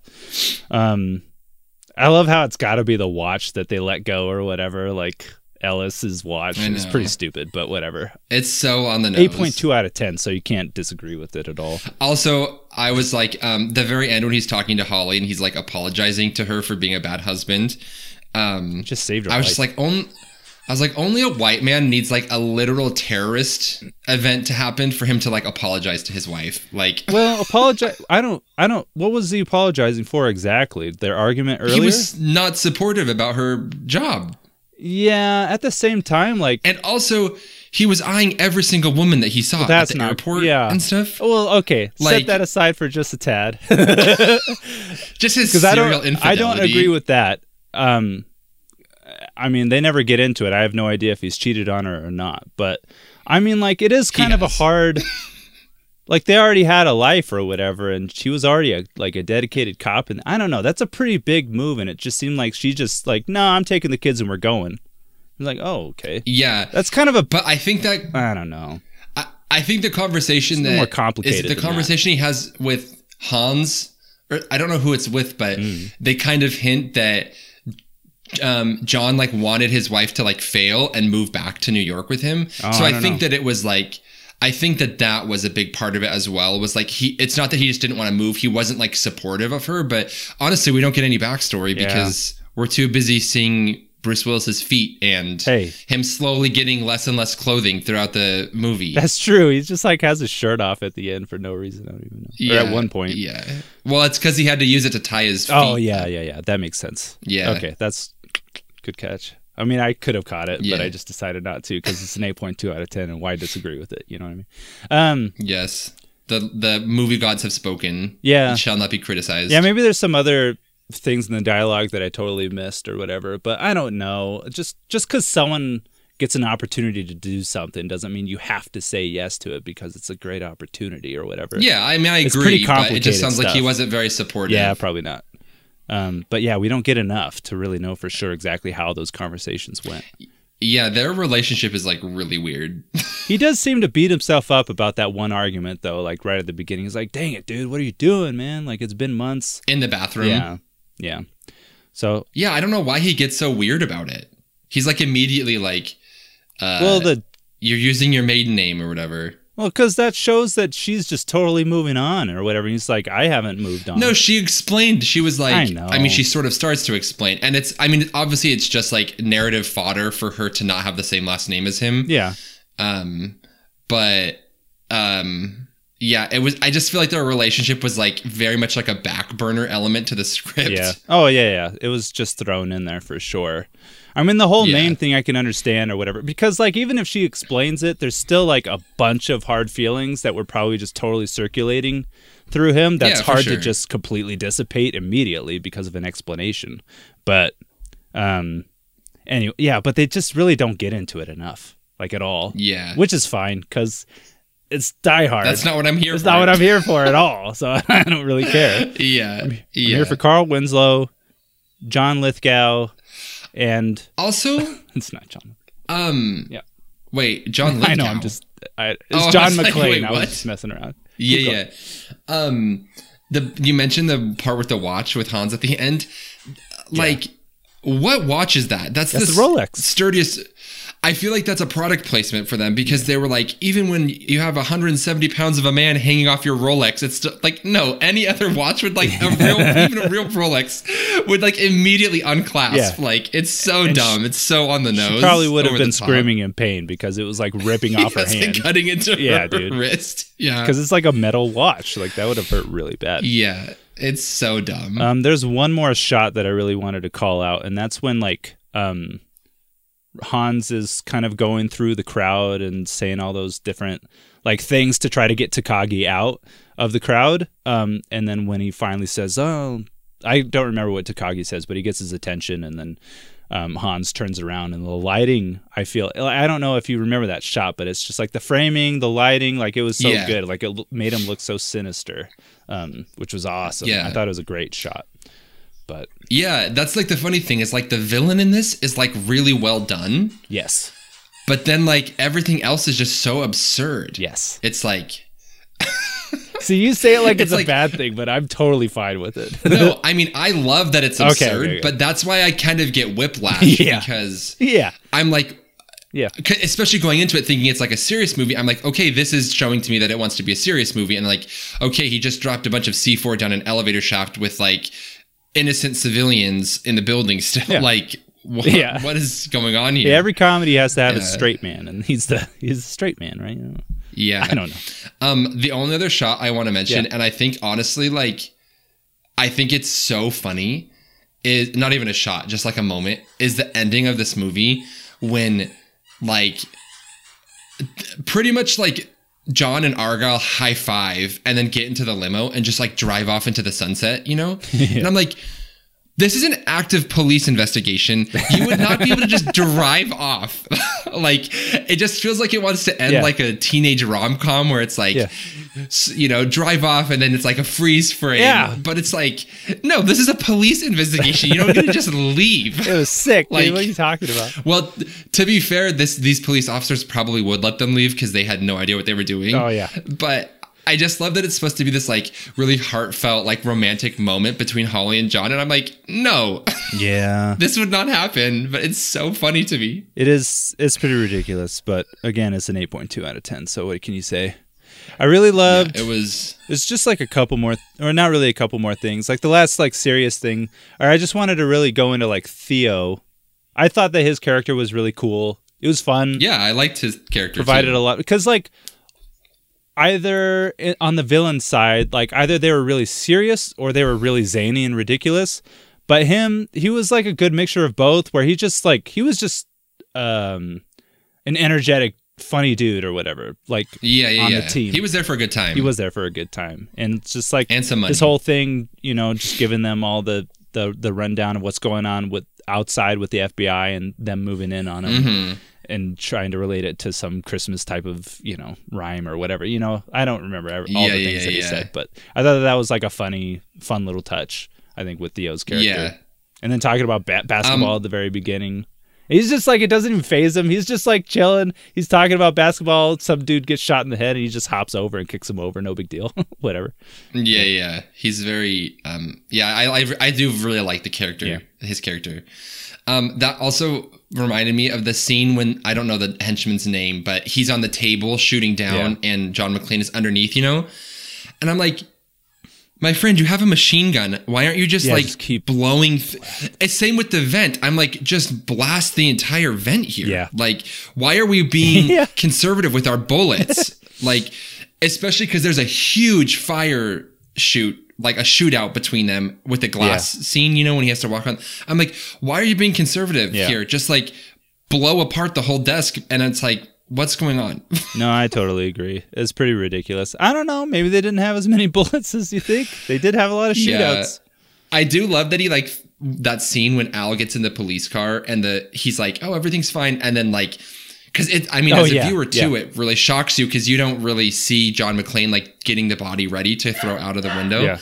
And then it hits and he just immediately reverses. He's freaking out. He's he just went from 0 to 60 so fast. He doesn't, what is this? What's going on? He just immediately pumps the gas and just is out of there. Dude, it's awesome. I love it. I mean, he's not used to that kind of thing for quite a while, decades. And he's screaming the whole time too. It's so funny.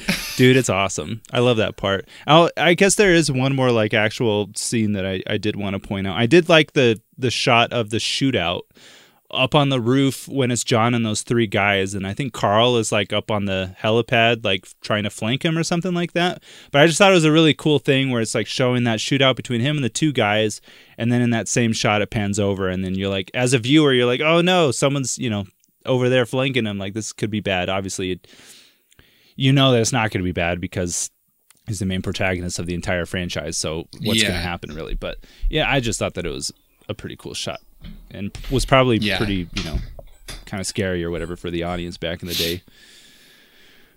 Jump scare. Other than that, there's just some good lines. Of course, you have the classic. Yeah, yippee-ki-yay, motherfucker. It's super good. And it'll just live on, famously throughout all time. Yeah. Love that. Yeah, the dialogue is very good. Yeah. It's just absurd. It's cheesy, but it's fun as well, right? Yeah, and I think absurd is my word for this movie. Yeah, it's awesome, absurdly awesome. That's what I would say. I can get behind it. But the last thing, I love it when Argyle's if this is their idea of Christmas, I should be here for New Year's or something like that. Whatever he says, it's awesome. And I don't know, maybe I'll watch Die Hard 2 as well. I don't know. Because I would love for that to start off with him at their house, just on New Year's or whatever, just hanging out. I hope he's a mainstay in the franchise. Yeah, a recurring character. At least in these old films. Yeah. Yeah. It's Die Hard. Well, but we do have to answer the question, Big T. Yes. What? I know. What is the question? How do I get my money back? I'm just kidding. You could have streamed it on a free if you had Hulu. Anyway. I did watch it for free. Nice. And I still want my money back. Oh, man. No. Listen. Die Hard is not an action movie. It's an action comedy. It's a terrible action movie, but it's a very fun action comedy. Yes. You just got to... Is it a 94% or an 8.8 out of, or 8.4 out of 10? Yes. No. Whoa. I'm sorry, but I can't get behind a 94% for this movie that does not clearly advertise itself as an action comedy. I need some clarity. Yeah, that's true. It's definitely it's an action comedy, 100%. I think they might have tried starting it off as a serious film, and then they're like, no, we're just not capable of doing that. Sorry. Yeah, or they edited it and then we're oh, you know what? This is actually not what we thought it was. Yeah. Because doesn't Bruce Willis go on to do really serious action movies after this too? No, he never does anything super serious. He's always. I always get him and Jason Statham confused. Oh yeah, definitely not the same at all. One's British and one's American. That's number one. Or whatever Jason Statham. They look exactly the same though. They have bald heads, I guess. I don't know. No, Bruce Willis, I feel like he's always he's always kind of like, he's like he's definitely an action guy. He's always in action movies, but he's always kind of like a funny, quirky type of action hero guy, I guess. I don't know. Yeah. Whatever. That's not the question I was asking about. Is this a Christmas movie or is it not? No, it's I say it is a Christmas movie. I agree. What's your reasoning? Because there are multiple Christmas trees. Okay. No, I'm just kidding. I don't know. I just feel like it's an action comedy that takes place at Christmas, and it didn't have to take place at Christmas, but it does take place at Christmas. And the T-shirt said "Ho ho ho" in blood, and so that makes it Christmas canon. There you go. I agree. My reasoning is because Argyle says it is. He says it's a Christmas movie? Well, when he's playing the music at the very beginning, and Bruce Willis is like, this isn't Christmas music or whatever, he's like, this is definitely Christmas music or whatever, you know what I mean? And I think the words in the song, it says like December 23rd or something like that. So just because it takes place around, or they're talking about a time around Christmas time, makes it a Christmas movie. And I like Argyle, so I'm going to go with what he says. So Argyle is law. This movie takes place around Christmas. It works. It being a Christmas movie means that it is the adult version of Home Alone. Dude. Yeah. Yes. I agree. Maybe John McClane is Kevin McAllister as an adult. Yeah. You could be onto something. I don't think so, but you could be. Food for thought. You could be. Food for thought. You should order a pizza in one of the films. It's too late now, though. Bruce Willis is, sadly, his brain is gone. Or it's going. Is it? It's like, yeah, he's done making movies. Like, he's, what's the... Does he have a terminal illness? Not a terminal illness. Well, I don't... Well, yeah, what does he have? What's the... I don't know. Why can I only think of dyslexia, which is definitely... Dementia. How old is Bruce Willis? 70s? He was born in 55? Oh.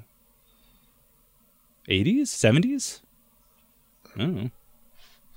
Bruce Willis, age 68 years old, so almost 70. No, he's and he has dementia? Something like that. Yeah, something. Let's see. Bruce Willis cuz that's kind of aphasia. Diagnosed with frontotemporal what? Aphasia? Dementia. FTD, which causes changes to personality, behavior, language, and movement. So he has, he's just like totally, he's having a hard time. That's sad. That's young too. Yeah, it's crazy because, well, so you never saw, there was like a news article, I think a year or two ago, that was just like, hey, no one really noticed this, but Bruce Willis has been in like 50 C, like rated, or what would you call it? Like just like C rank, like movies, like just like C-list. Yeah, C-list movies, like over the past few years, because he's just trying to make as much money as possible to give to his family when he dies, because he's probably gonna die like soonish or whatever, because he can't do anything. So he just like did a ton of movies, like a ton over the past few years. While he knew he had dementia. Yeah, he was like slowly losing it or whatever. Like by the end of the last few films that he did, like it was pretty hard. Like they had to do a lot of shots because he would forget his lines like constantly and all that stuff. Oh, that's sad. I didn't know that. But hey, that's a pretty good thing that he did for his family, I guess. I don't know. I don't know anything else that's Way ever to end on a downer. Merry Christmas, everybody. What do you want from me? Yippee-ki-yay. Yeah, that's right, dude. That's Die Hard. I thought your question was going to be fire. Oh, no. I thought that was the question you were asking. But yes, it's a Christmas movie. Yeah. I like to think that it's in both the Family Matters and the Home Alone and the Goonies universe. Yeah. I need them to combine all of those movies into a new movie. That'd be sick. The Goonies universe? That'd be wild, dude. Goonies, Die Hard, Alone, Matters. That's what it's called. I'll start the screenplay immediately. Wait. Sorry, what was the title that you just said? Goonies, Die Hard, okay. Alone, Matters. No, not Die Hard. Goonies, Die Alone. Goonies, Die Alone. Goonies, Die Alone. Matters? Matters. With a question mark. Question Matters? mark. Does it matter? Let's answer that question next time. It's up to us, Big T, to make that film. Are we going to do it? I don't know. Yeah, I told you Hollywood called me up to be their set design. Hey, look at you. I'll pitch it to him. I'm excited for you. I'm going to LA. I'm going to work in this place called Nakatomi Plaza. Oh, really? You should not go to their Christmas party because... Too late. I don't know. Oh, you know what? I really wish that they would have had as a payoff at the very end. And it would have been ridiculous and definitely illegal, but it would have been awesome. Because at the very beginning, Argyle is like, hey, remember how nice I am when you're thinking about giving me the tip. It would have been awesome if Bruce Willis had one of those like banknotes from the vault and gave him that as the tip at the very end. Definitely illegal, but it would have been awesome. Look, he just blew up an entire building, and these police officers have no idea what they're doing, so I think it's fair. I hope they had insurance. It's his overtime pay. Yeah. Oh, dude. And then Al shoots Argyle. Yeah. For stealing. That's true. His wife is like the... What? She was like the second in command. I wonder who takes over that whole thing. I don't know. Very interesting. Her. I guess so. That's exciting for her. Good job. Maybe you'll find out in Die Hard 2. She just goes home later. It's like, terrorist attacks need to happen more often on this building. God, update my LinkedIn. LinkedIn. The 80s. All right, sweet. Okay, that's Die Hard. I had a great time with it. Definitely watch it. You just need to... Once I realized it was an action comedy, I was having a good time. Yeah, now you know from us. It's just a fun, zany action comedy. Don't go into it with any more expectations than that. Have fun. If you've seen Rush Hour and like Lethal Weapon and some of that kind of stuff, like that's kind of the thing that you're going to be getting from this film. That's the kind of vibes that you're going to be getting. So go watch it. Again, why are you listening to this entire podcast without having watched the film? You're a fool. Because they love us. Yeah. Okay. Next thing that we're going to be doing, next segment, Fire Partner Critique. You know what's great is I still haven't come up with a song for this segment, if you haven't noticed already. Rude. New Year's goals. We'll see. Am I going to have it? I don't know. Do it to Ode to Joy. Oh. Yeah. We'll see. I don't know. Who knows? Fire Partner Critique. If you don't know what this game is, it is a play on... it's pretty self-explanatory. F, Marry, Kill. Yeah, you choose not characters, but cast members, real people, that you would either fire, partner with, or critique. Big T, are you ready with your answers? I can be. Okay, who would you fire? Which cast member would you fire? I would fire... You can, again, directors, writers, composers... I know. Cast, yeah. Definitely not the writers, because the writers did a great Really? job. Okay. Yeah, the dialogue is so good in this. Yeah, it is. Yeah. Let's see. Maybe I would fire... I would fire the single writer who put in the line about making fists with your feet on carpet, because that is sociopath behavior, and no one should ever do that to feel comfortable in a space. All right. Let's find another way for him to not wear his shoes. That's a decent... But that's sociopath behavior for sure. See, that's the thing that I was thinking about, because you complained about the plot holes and the plot, basically the plot killed Interstellar. I didn't complain. Interstellar for you. It killed Interstellar for you. Let's be honest. Oh, gotcha. And yet with this film, no big deal, because the dialogue is good enough. No, because this movie's a comedy. They can have plot holes. It's not about like continuity. Interstellar's a comedy. What are you talking about? No, it's not. I'm just kidding. All right. That's a good point. Completely different expectations. I would fire Michael Kamen, who's the composer of this film. Let's be honest. Anyone could have made this score. Yeah. Anyone. All you needed was like audacity and the internet. It was just classic 80s, like just creating like a vibe or whatever. That was pretty much it. Yeah, the music was great though. It was great. Yeah, I feel like the Ode to Joy. I just love that it's like random Ode to Joy. The skeletons that you pointed out with the Stevie Wonder song. Shoot, you're right. Like okay, I changed my answer because I do love that song, and I'm happy that they put that in there. I changed my answer to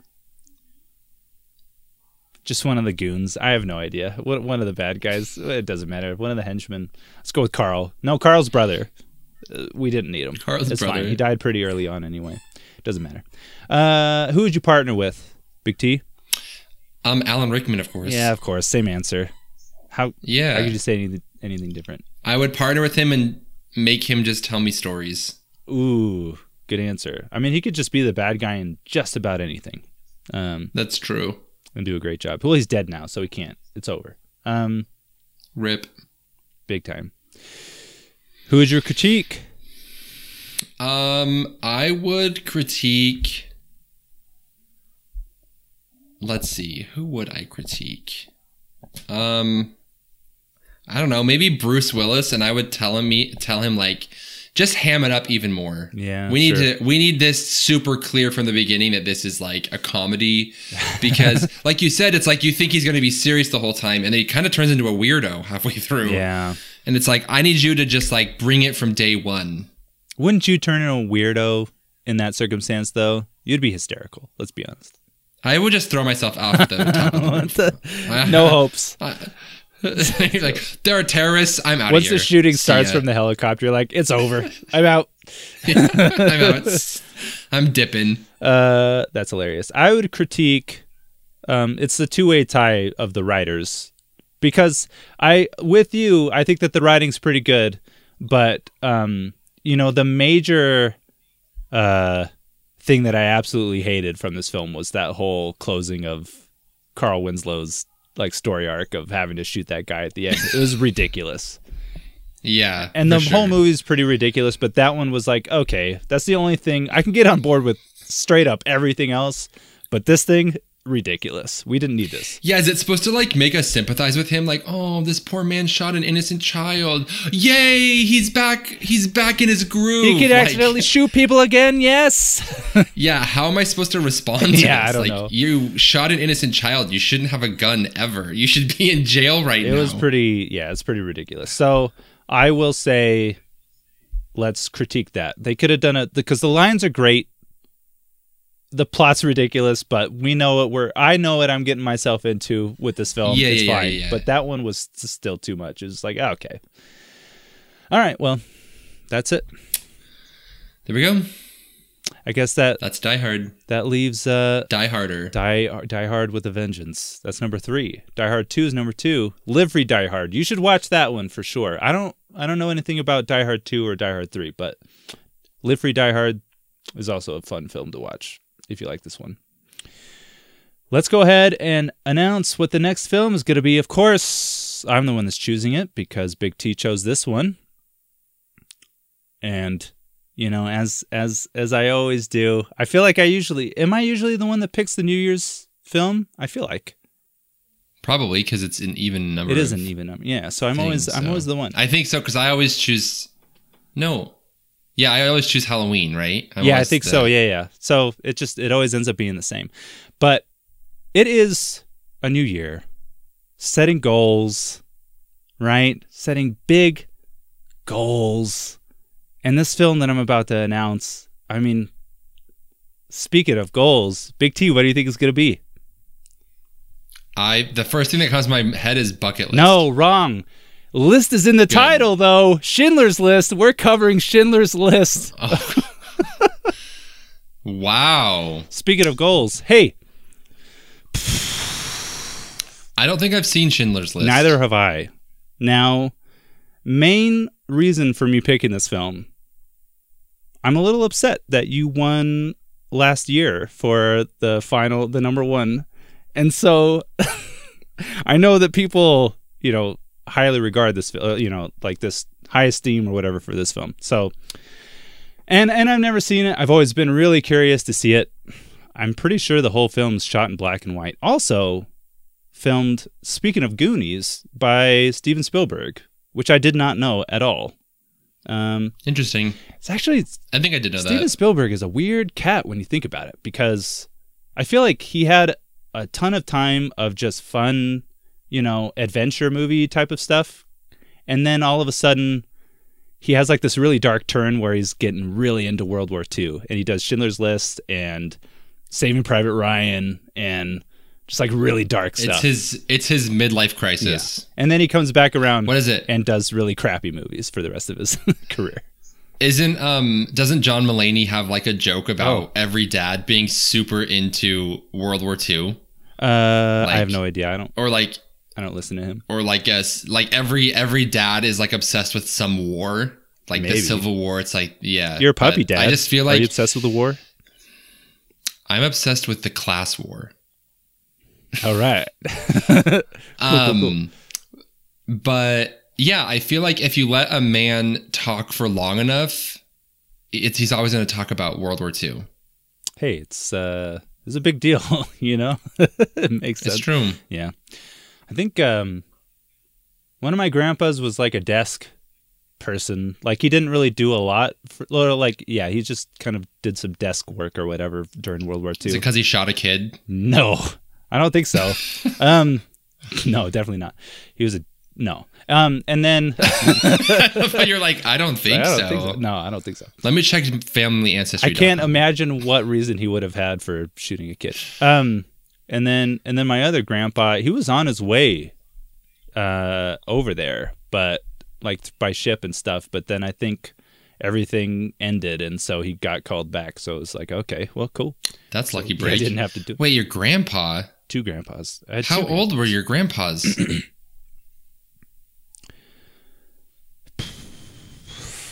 Because they had to be. Oh, you know what? At least I think the 18? desk worker, that one, I think that might have been a different war. I don't think that was World War II, because he's quite a bit younger. He's quite a bit younger than my other grandpa. My other grandpa, I think he was like 17. I think he was pretty young. Okay, yeah. Or something like that. I don't know. He was pretty young though. I don't know. Shoot, am I wrong? Especially if it was at the end of the war. Have you been lied to your whole life? I'm just having a hard time like matching everything up. No, I don't know. Dude, who cares anymore, right? Gotta do more genealogy work. The spirit of Elijah is not in you. Dude, I've been so bad. That's a deep cut. That's a deep cut. Anyway, Schindler's List came out February 4th, 1994. Directed by Steven Spielberg. Rated R. Of course, look up the parental guide on IMDb. It has a pretty extensive list. Of course, with some spoilers along with that, but it'll let you know all the things that are in it, what you're willing to see, what you're not willing to see. You can look up the Clean Flicks version or VidAngel version of it if you still want to. It's 18 minutes long. Yeah, dude. And it's just the beginning and end credits. And it is on Showtime if you have that, or you can rent or buy it. At the time of recording this, might be off by, when we actually do record. But, yeah, Big T, buckle up. It's over 3 hours long. Ooh, but The Godfather was over 3 hours long. I'm busy that day, sorry. Get out of here, dude. Godfather was super long, and you ended up loving that movie, so who knows? It's true. We'll see. We'll see. Is it a comedy? Should I go in thinking it's an action comedy? Definitely not. Schindler's List? Definitely not. I'm just kidding. I'm pretty sure that's safe to say. It was actually... Hey, Jojo Rabbit was a comedy. Oh, man. What a great film. We should cover that. At some other date. Well, you know what? You can pick it on another time. No, there's already another film. It was between this and another film because I had been hankering to watch both of them evenly, and the other one I'll save for later, which I'm really excited about and could be a huge, put it in your pocket. Time. Okay, that's it. Let's close this bad boy out because it's almost 2 hours long, and I don't want to keep editing. You know what I mean? I was honestly thinking that this would be about an hour and 15-minute episode, but... I know, I'm shocked. We're just too entertaining. We entertain ourselves, at least. That's true, we do. For sure. All right. Big T, anything else? And our millions of viewers. Millions, yes. Anything to say? No. All right, well, with that, you guys, I guess this will be coming out in December. It's technically... Oh, yeah, that's true. This episode is coming out in December. The next one will be January... The Schindler's List episode will be coming out January 8th. Oh, really? Wait. No, wait, what? Yeah, this episode's coming out in December. Yeah, this is our Christmas movie. Yeah, January 8th. Wow. What? Happy New Year. Let's talk about the Holocaust. Exactly. Sorry, man. I just, Holocaust is not funny. German people today are fine, I think. Oof. What am I doing? I'm digging. You had a lot of German content today. I don't know, dude. I'm digging a hole for myself. Merry Christmas or whatever. Happy holidays. Whatever you guys celebrate. Love it. Crave it. Dig it. Have a good time. See you next time. Bye-bye. Yippee-ki-bye.